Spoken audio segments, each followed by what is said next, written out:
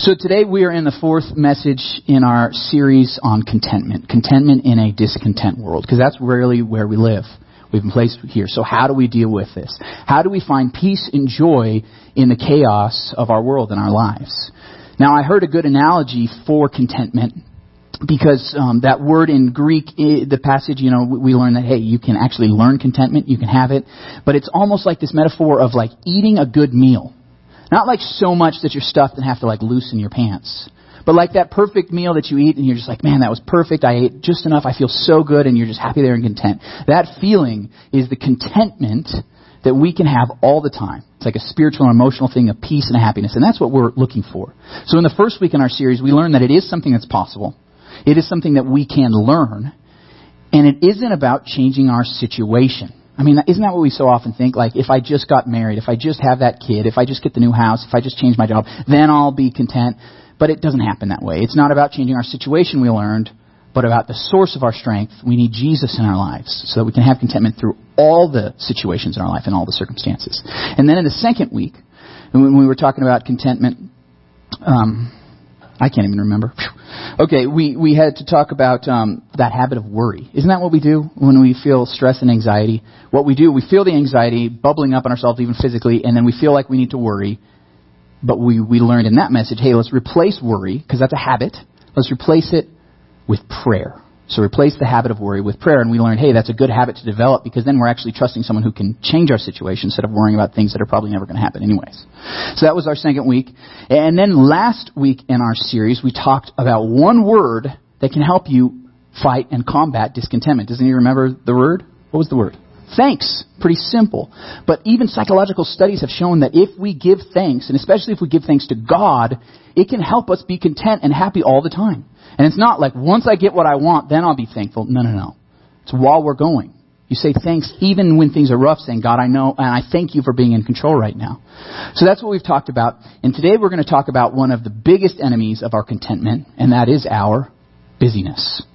It's one of our busyness. We're going to talk about how can we beat our busyness. How can we beat our busyness?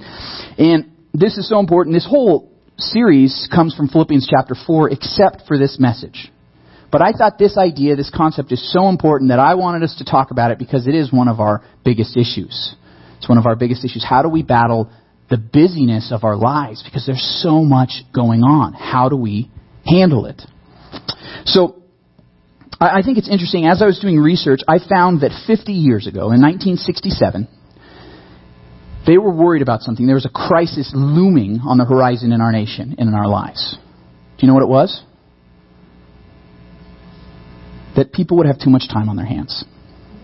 Seriously, this is what they were worried about.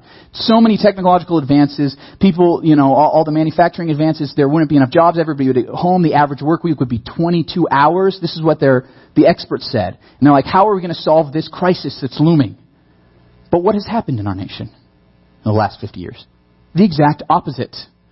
We've been working more and more hours. In fact, the United States leads the industrialized world in how many hours we work in a week. The average full-time worker now works 47 hours. That's the average, right? So that means a lot of people are working more than that. Some of you are even thinking, Matt, if I only worked 47 hours, my life would be so great. We're busy. We're working all the time. And it's not just people who work outside of the home. It's people that work inside the home, too, that feel this busyness. I read this essay a while back that was written on Facebook by a stay-at-home mom, Cameron Reeves Poitner. She wrote this. She said, I am the keeper. I am the keeper of schedules, of practices, games and lessons, of projects, parties and dinners, of appointments and homework assignments. And there's a whole other list of things she mentioned. She said, I am the keeper of emotional security, the repository of comfort, the navigator of bad moods, the holder of secrets and the soother of fears. And this woman had served as an attorney for a while. She was like, now this is harder. She said, sometimes the weight of the things I keep pulls me down below the surface until I am kicking and struggling to break the surface and gasp for breath. Being the keeper is exhausting because you feel like you're doing it alone. So we have this busyness in our life, don't we? Have you ever felt that way? That you're like kicking and screaming, how can I even get my head above water right now? There's so much going on in work, staying home, taking care of the kids. How can I even fit this function in? How can I volunteer? How can I go to church? I mean, man, life is busy. It's busy. So what I'm going to teach you today is how to be more productive. Isn't that what you want? How to be more productive and fit even more into your life? No, but that's what our world teaches us. Seriously. I've read some books on productivity, and I'm like, man, I leave exhausted after reading those books. Like, how can I be more productive? No. We've got to figure out how do we deal with busyness, because busyness is one of the biggest enemies of our contentment. It really is. In one of those books I read, it was a secular book, not by a Christian author. He said that after coaching thousands of people on productivity, he's one of the leading experts in our country, he said, after working with thousands of people, I found that the thing that causes the most stress and the most anxiety in people I worked with was all the things that they said yes to. There's too much on their plate. Too much. We're so busy. How can we do even more? So we're going to talk today, hopefully not about how we can fit even more in, right? We need something better than that. Thankfully, God has something better for us in Luke. We're jumping out of Philippians 4 today. We're going to be in Luke chapter 10. So if you have a Bible, go ahead and open it up to Luke chapter 10, verse 38. It's a very short story we're going to cover today. You can follow on your smartphone. We'll have the verses up here. But we're going to jump into this story where we read in verse 38, as Jesus and his disciples were on their way, he came to a village where a woman named Martha opened her home to him.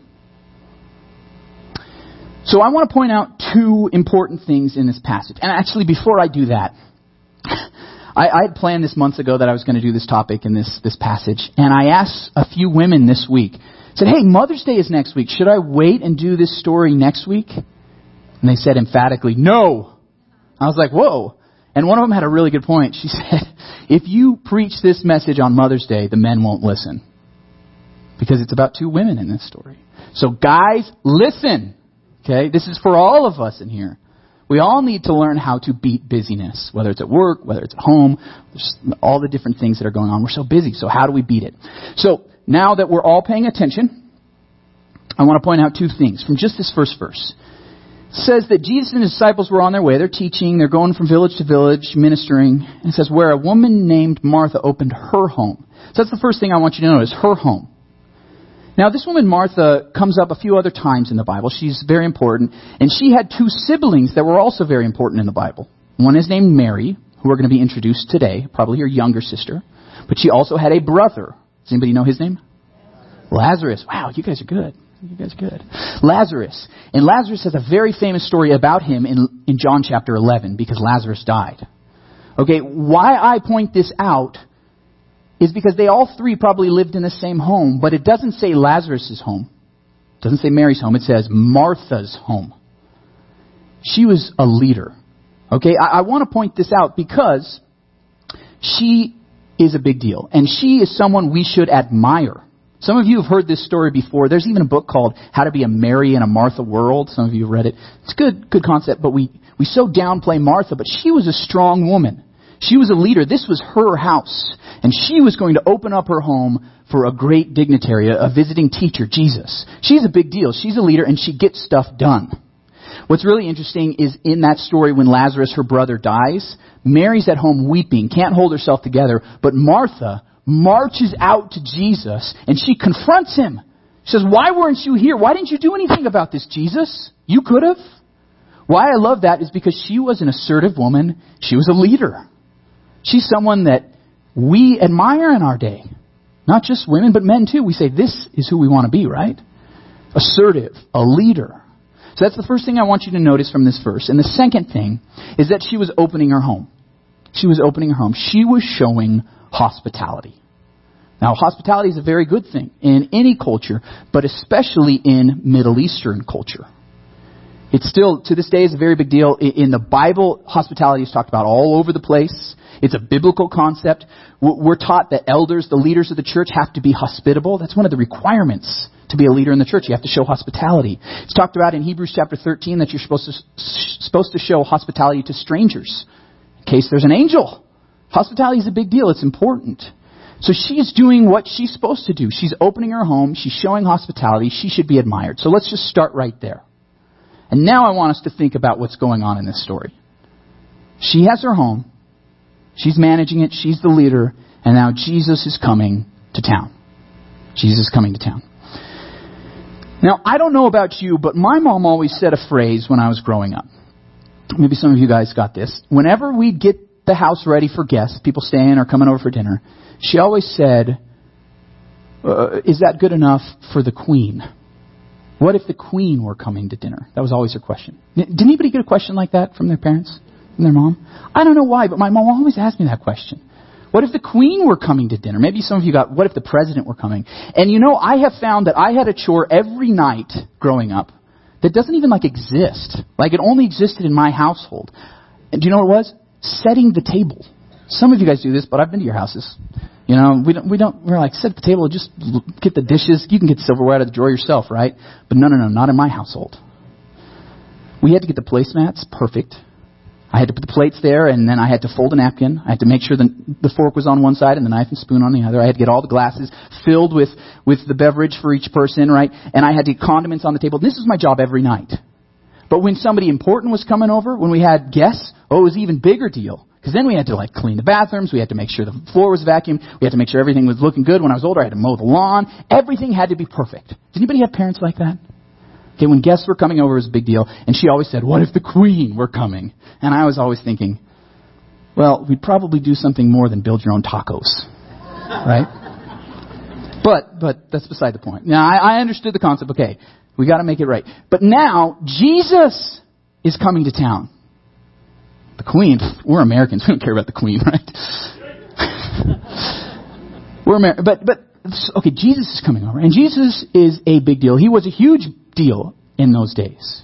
He was very popular, and yes, he was also controversial, but he was very popular. Already at this point in the Gospel of Luke, there was a time that he was speaking and over 5,000 people there. In fact, it says 5,000 men, meaning if you counted the women and children, it'd probably be more like 15,000 plus people. And this was before microphones. They're out on a hillside, just okay, we want to hear this guy. It's so important. There's one point in Luke chapter 5 where Jesus has to get in a boat so he can address so many people on the shore. There's so many people that want to hear Jesus. He's teaching. He's performing miracles. People are being healed. It's incredible. Everybody wants to meet Jesus. He's a rock star. Okay, so whoever that person is, if it's not the queen for you, who's that person? You're like, what if Peyton Manning were coming over to dinner? Ooh, that's a big deal. This is Broncos country, right? Peyton Manning's coming. Whoa, that's a big deal. I don't know who the person is for you, but they're coming to dinner. You got to get everything right and ready. And this is what was going on with Martha. Jesus is coming. But then we keep reading in verse 39. She had a sister called Mary, who sat at the Lord's feet listening to what he said. Okay. I want to stop right there. And this isn't really part of our big idea, but it's so important I want to give it to you as what I call a bonus point. When it says that Mary sat at the Lord's feet, this is a big deal. This is a big deal because that phrase, sitting at the Lord's feet, is actually a technical term for a disciple of a rabbi. And why this is a big deal? Because in Jesus' day, it was not okay for women to be disciples of rabbis. But Jesus is teaching her, and she's sitting at his feet. So when you're sitting at someone's feet, it's like you're subservient to them, you're humble, and you're listening to them, learning from them. I want to be your disciple. I want to follow you, learn from you. I want to be like you. And Jesus is completely good with having this woman sit at his feet.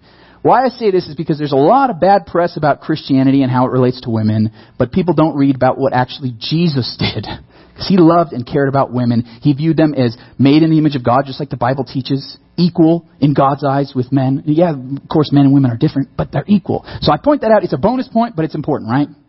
Jesus is saying, hey, this woman's sitting at my feet. She's a disciple learning from me. Awesome. But I don't think it was so awesome right then from Martha's perspective. Right?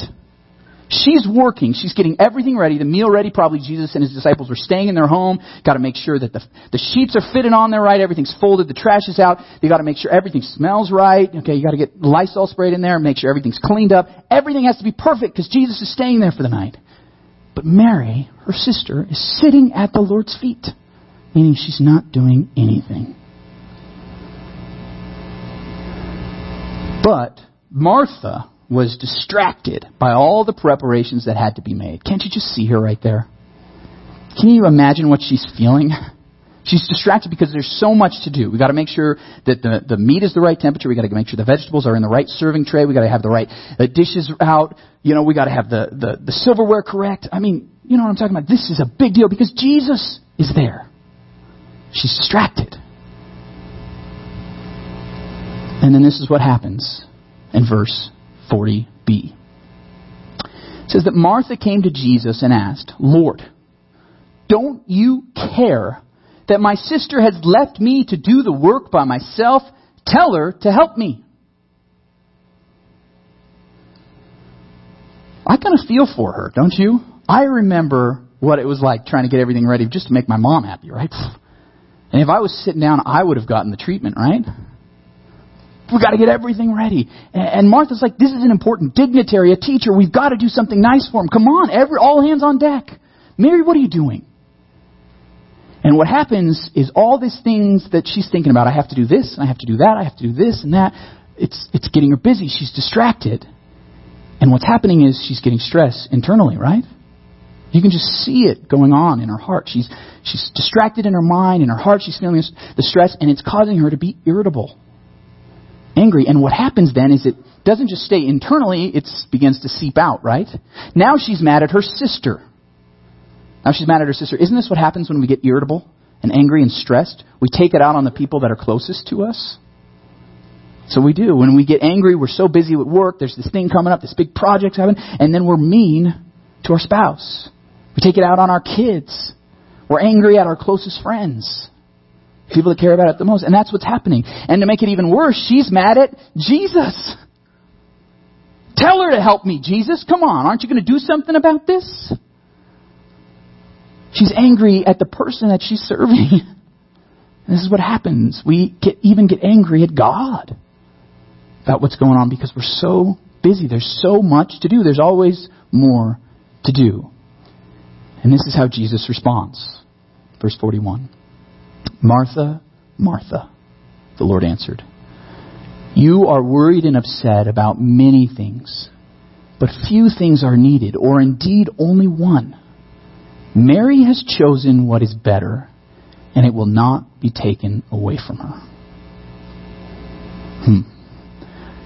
Matt, I thought you said that this was a culture that showed hospitality. It was a big deal in the Bible. Isn't she doing what she's supposed to do? This is an important person. Do any of you feel that way? We should feel that way.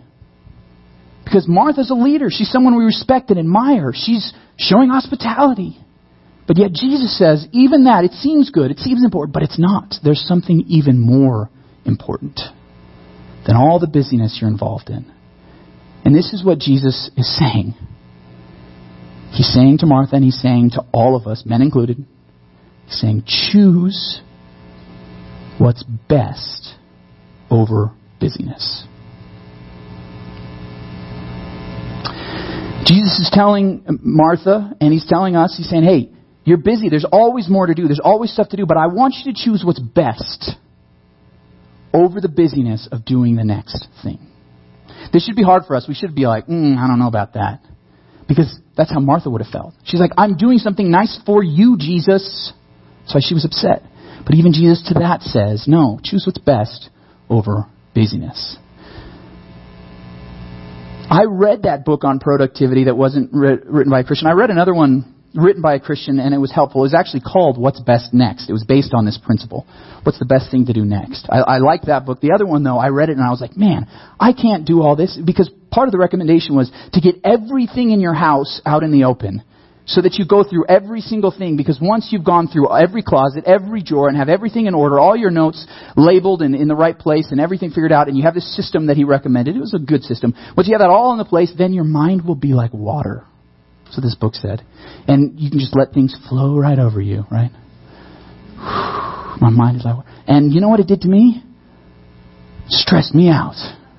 Really did. Because I'm like, there's no way I can go through every drawer and get to every closet. I mean, that would take weeks. And even after I did that, there'd be something else I need to do. I'd remember about another thing I have to do. And I have to call this person. And I haven't talked to that person in so long. There's always another thing, isn't there? That's the problem with busyness. I was talking to someone after the first service, and it's just like we fall into busyness because you're just doing things. I'm sure that Martha, she thought, probably had everything at least nicely in order by the time Jesus got there. But then she's like, oh no, I've got to check on the temperature of that. Oh, I forgot to take out that trash. Forgot to wipe that floor. I better polish the silverware. I forgot about that. Because the thing is, there's always something more to do. Not just for showing hospitality, but for all of life. There's always another thing to do.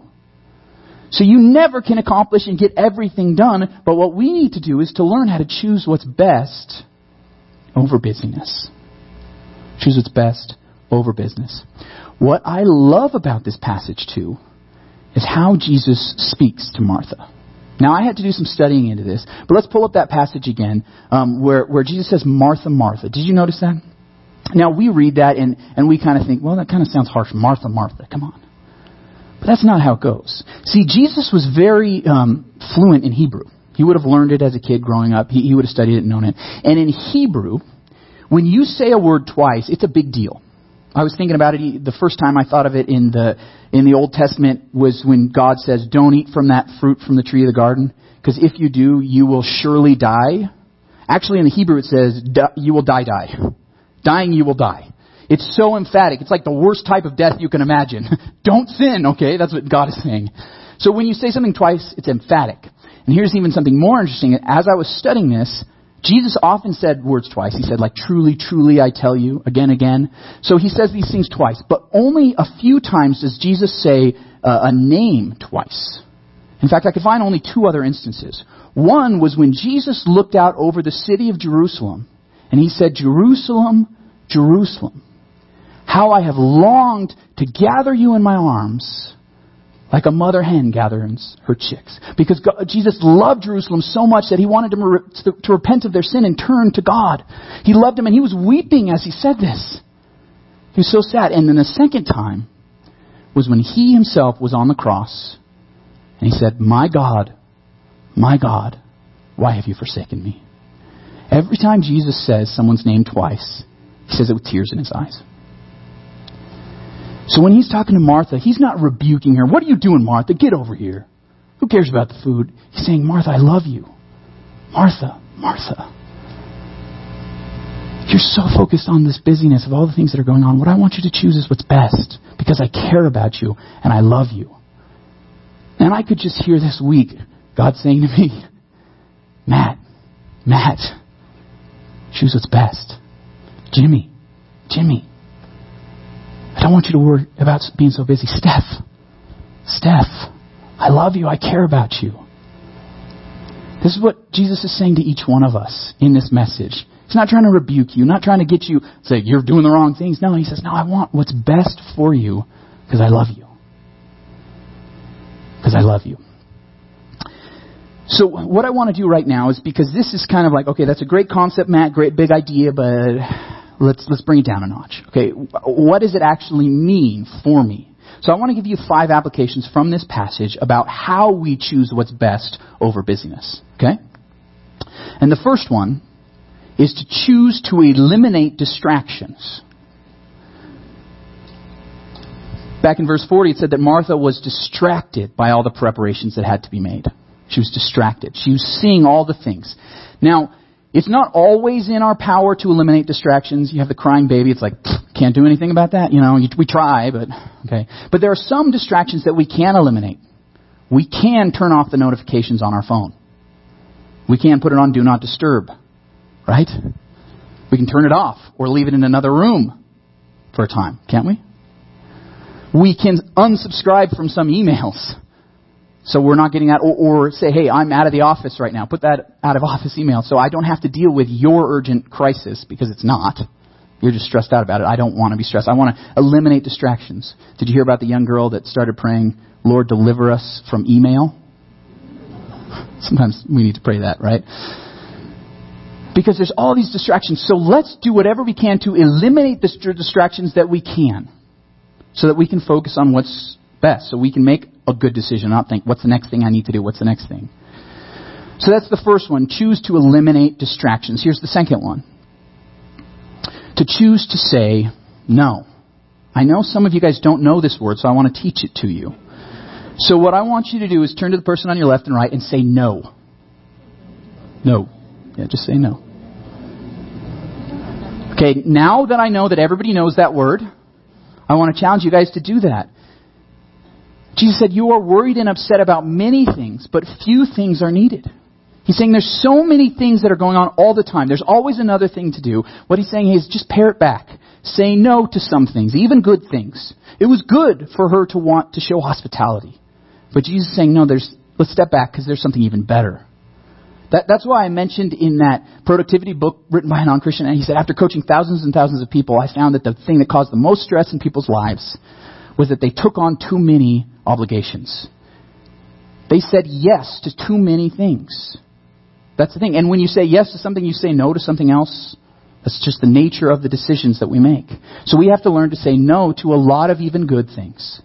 Because we're saying, hey, I need to do what's best over just busyness. I know this is hard for me to say because I'm always asking you guys to do stuff, right? To volunteer or do this. But here's the thing. If we're ever like, Matt, I can't handle all the things I have to do in my life, what I want to tell you is that God didn't give you those things to do. You gave yourself those things. I'm saying if we have too many, we give ourselves those things, right? It's not God. We can step back because God is not a bad manager. He's not. He's not going to give you way too many things to do. I can't get it all done. No. God knows exactly what you can do, and that gives you those things to handle. So when we have too much to handle, we probably said yes to something we shouldn't have. So we got to learn and choose to say no to some things. Here's the third application. Choose to rest. Isn't that Mary was what she was doing? Mary sat at the Lord's feet listening. When you're sitting, you're not doing. You're not rushing around trying to figure out what's the next thing I need to do. You're sitting, you're resting. Resting is a big deal in the Bible. In fact, after God, the omnipotent, all-powerful creator of the entire universe, finished creating the world, He rested. Did He need to? No. That's the point. He did it for our example. Think about this. If you were going to set up a nation and give them things that they have to do, these are the 10 top things that I want you to do, would you put in there, take a day off? Most of us wouldn't, but God did. Taking a day off is that important because we need it. We need to spend time resting, spend time worshiping, time away from all the work. There's been lots of studies on productivity, and it's actually like there comes a point in your work and how many hours you're putting in that you become less productive. There's a sweet spot depending on the industry and the job, but we know this. Like, you can't work all the time. We have to take a day off if we want to be the most productive, right? So sometimes we just need to learn to rest, and we need to learn to rest every day, choose to rest every week. These are important things if we want to be content, because there's always more we could be doing. Here's the next thing. Choose what lasts. I love that Jesus said that Mary has chosen what is better, and it will not be taken away from her. This is significant because what Jesus is kind of giving us a principle here, and I think it could help us with all the decisions we make if we just say what lasts longer. What lasts longer? What's more important here? And I say that because we can look at it in a lot of different lenses. We say, okay, what will last longer? The trophies that my 18-year-old has when they leave the house, or their relationship with Jesus and the character that we will build in when they're 30. Okay, what's more important? What about with your career? You're going to retire after 30, 40 years if you have a long career. Do you still want a relationship with your kids? What's going to last longer? Or how about this? Your kids are going to leave the house after 18 years, and you're still going to be married. So what's going to last longer? Let's focus on our marriages, because they will last longer, God willing, than even our kids at home. Or what's going to last longer than even everything we do in this life? Our relationship with God. Our relationship with Jesus. A lot of us may have a 5-year plan if we're really focused, dialed in. We should have a 1,000,000,000,000-year plan, because we're going to spend trillions upon trillions of years in heaven with God. Any time we spend with Him will make that relationship even better when we think about eternity. What lasts? Kay Warren, in her book Choose Joy, says this: if there is a secret to joy, this is it. Choose the eternal over the temporary. What lasts? Just think about that. What is going to last longer here? Let's focus on that. The best meal in the world, okay, it's going to be gone in a few hours, Maybe you'll have some leftovers for a week. People will be talking about it for probably never. They won't remember the meal. Maybe they'll put it on Instagram. So that's what Jesus is saying. There's something that lasts even longer. And then this is what the fifth thing that we need to choose. So we need to choose Jesus. Because Mary sat at the Lord's feet. This is when Jesus said, there's something that's the most important that Mary has chosen. To be and spend time with me. Now this, I don't have a fancy fill in the blank for you, but I want you to write this down. Those of you taking notes. Being with Jesus is more important than doing for Jesus. It's hard for a pastor to say because I want you to do a lot, right? I'm always asking you, calling people up, would you volunteer for this? But I'm saying this because this is the truth. Martha was preparing a meal for the Savior of the universe. She was serving Jesus. And Jesus says, no, there's something even better than that. Just being with me. That's important for a pastor to hear, right? Those of us who are volunteering and serving in different ministries, we often think, that's the most important thing. No, it's not. It's not. Are we spending time with Jesus daily? Weekly? Are we making that the highest priority? That we won't do anything else until we do that? That's what Jesus is telling us to do.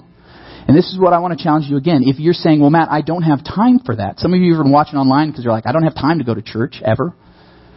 I want to challenge you that if you don't have time for Jesus, you're not doing what you're supposed to do. Ooh, that's kind of hard hitting. I'm stepping on some toes, right? Actually, I was aiming for the heart, so maybe I missed.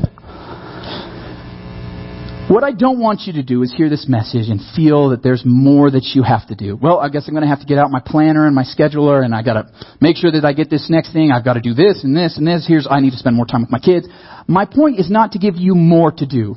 It's the opposite. It's the opposite.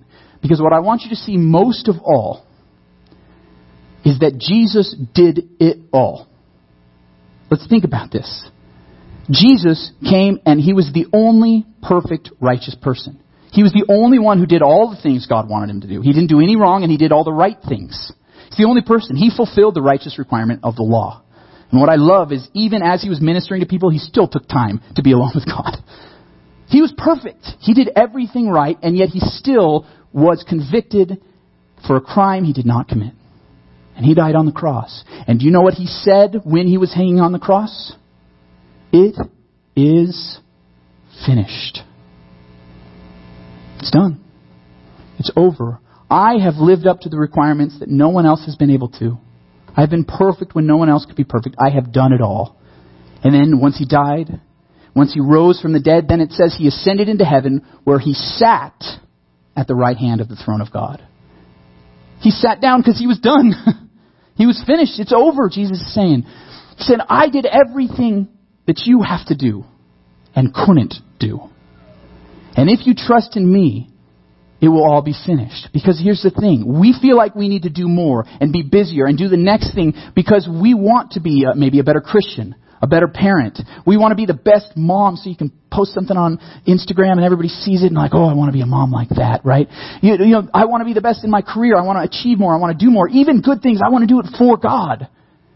But Jesus is saying it's already all done. It's finished. That right now, if you believe in me, you are accepted and loved. You are the perfect mom, the perfect spouse, the perfect worker. I loved you and accept you just the way you are. And that's good news. That's very good news. So we're going to have the band come up right now. And what we're going to do is we're going to take communion. We do this once a month here because we want to remember what Jesus did, that it is finished. So we take the bread, it represents that Jesus' body was broken. As we drink the cup, we remember that Jesus' blood was shed for us in our place. He did everything that we could never do. So what we're going to do is we're going to pass out the bread and the cup, and I want you to hold on to them. And this is for anyone who's a believer in Jesus Christ, or maybe for the first time you're saying, I think I do believe, take this with us. It's for you.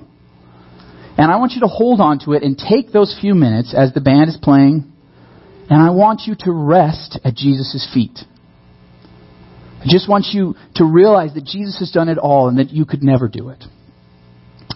There's a great old hymn that says the words, lay your deadly doing down at Jesus' feet. Stand in Him and Him alone, gloriously complete. So let's lay our doing down this morning. Accept the one who did it all for us on the cross. And then maybe we can learn to choose what's best over busyness. Let's pray. God, we come to you and we are all so busy, and it takes away our contentment, it takes away our joy, and we want it back. Help us not to find the next thing we have to do, but instead to rest and sit at your feet.